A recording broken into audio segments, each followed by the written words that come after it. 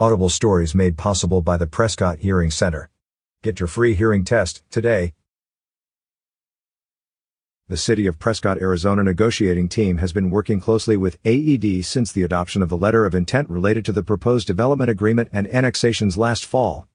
A proposed development agreement is in the draft phases as proposed by AED, and Prescott City Council has agreed to meet in executive session on a weekly basis as necessary to get all of the details of the proposal worked out before presenting to the public for a comment period and study session meeting before the DA is voting on by Council.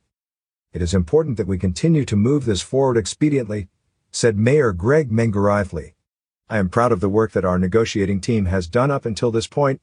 Now it's time for us to finalize this draft agreement so that we can get it in front of our citizens for review and comment. The first of these weekly meetings will take place Tuesday, March 16th.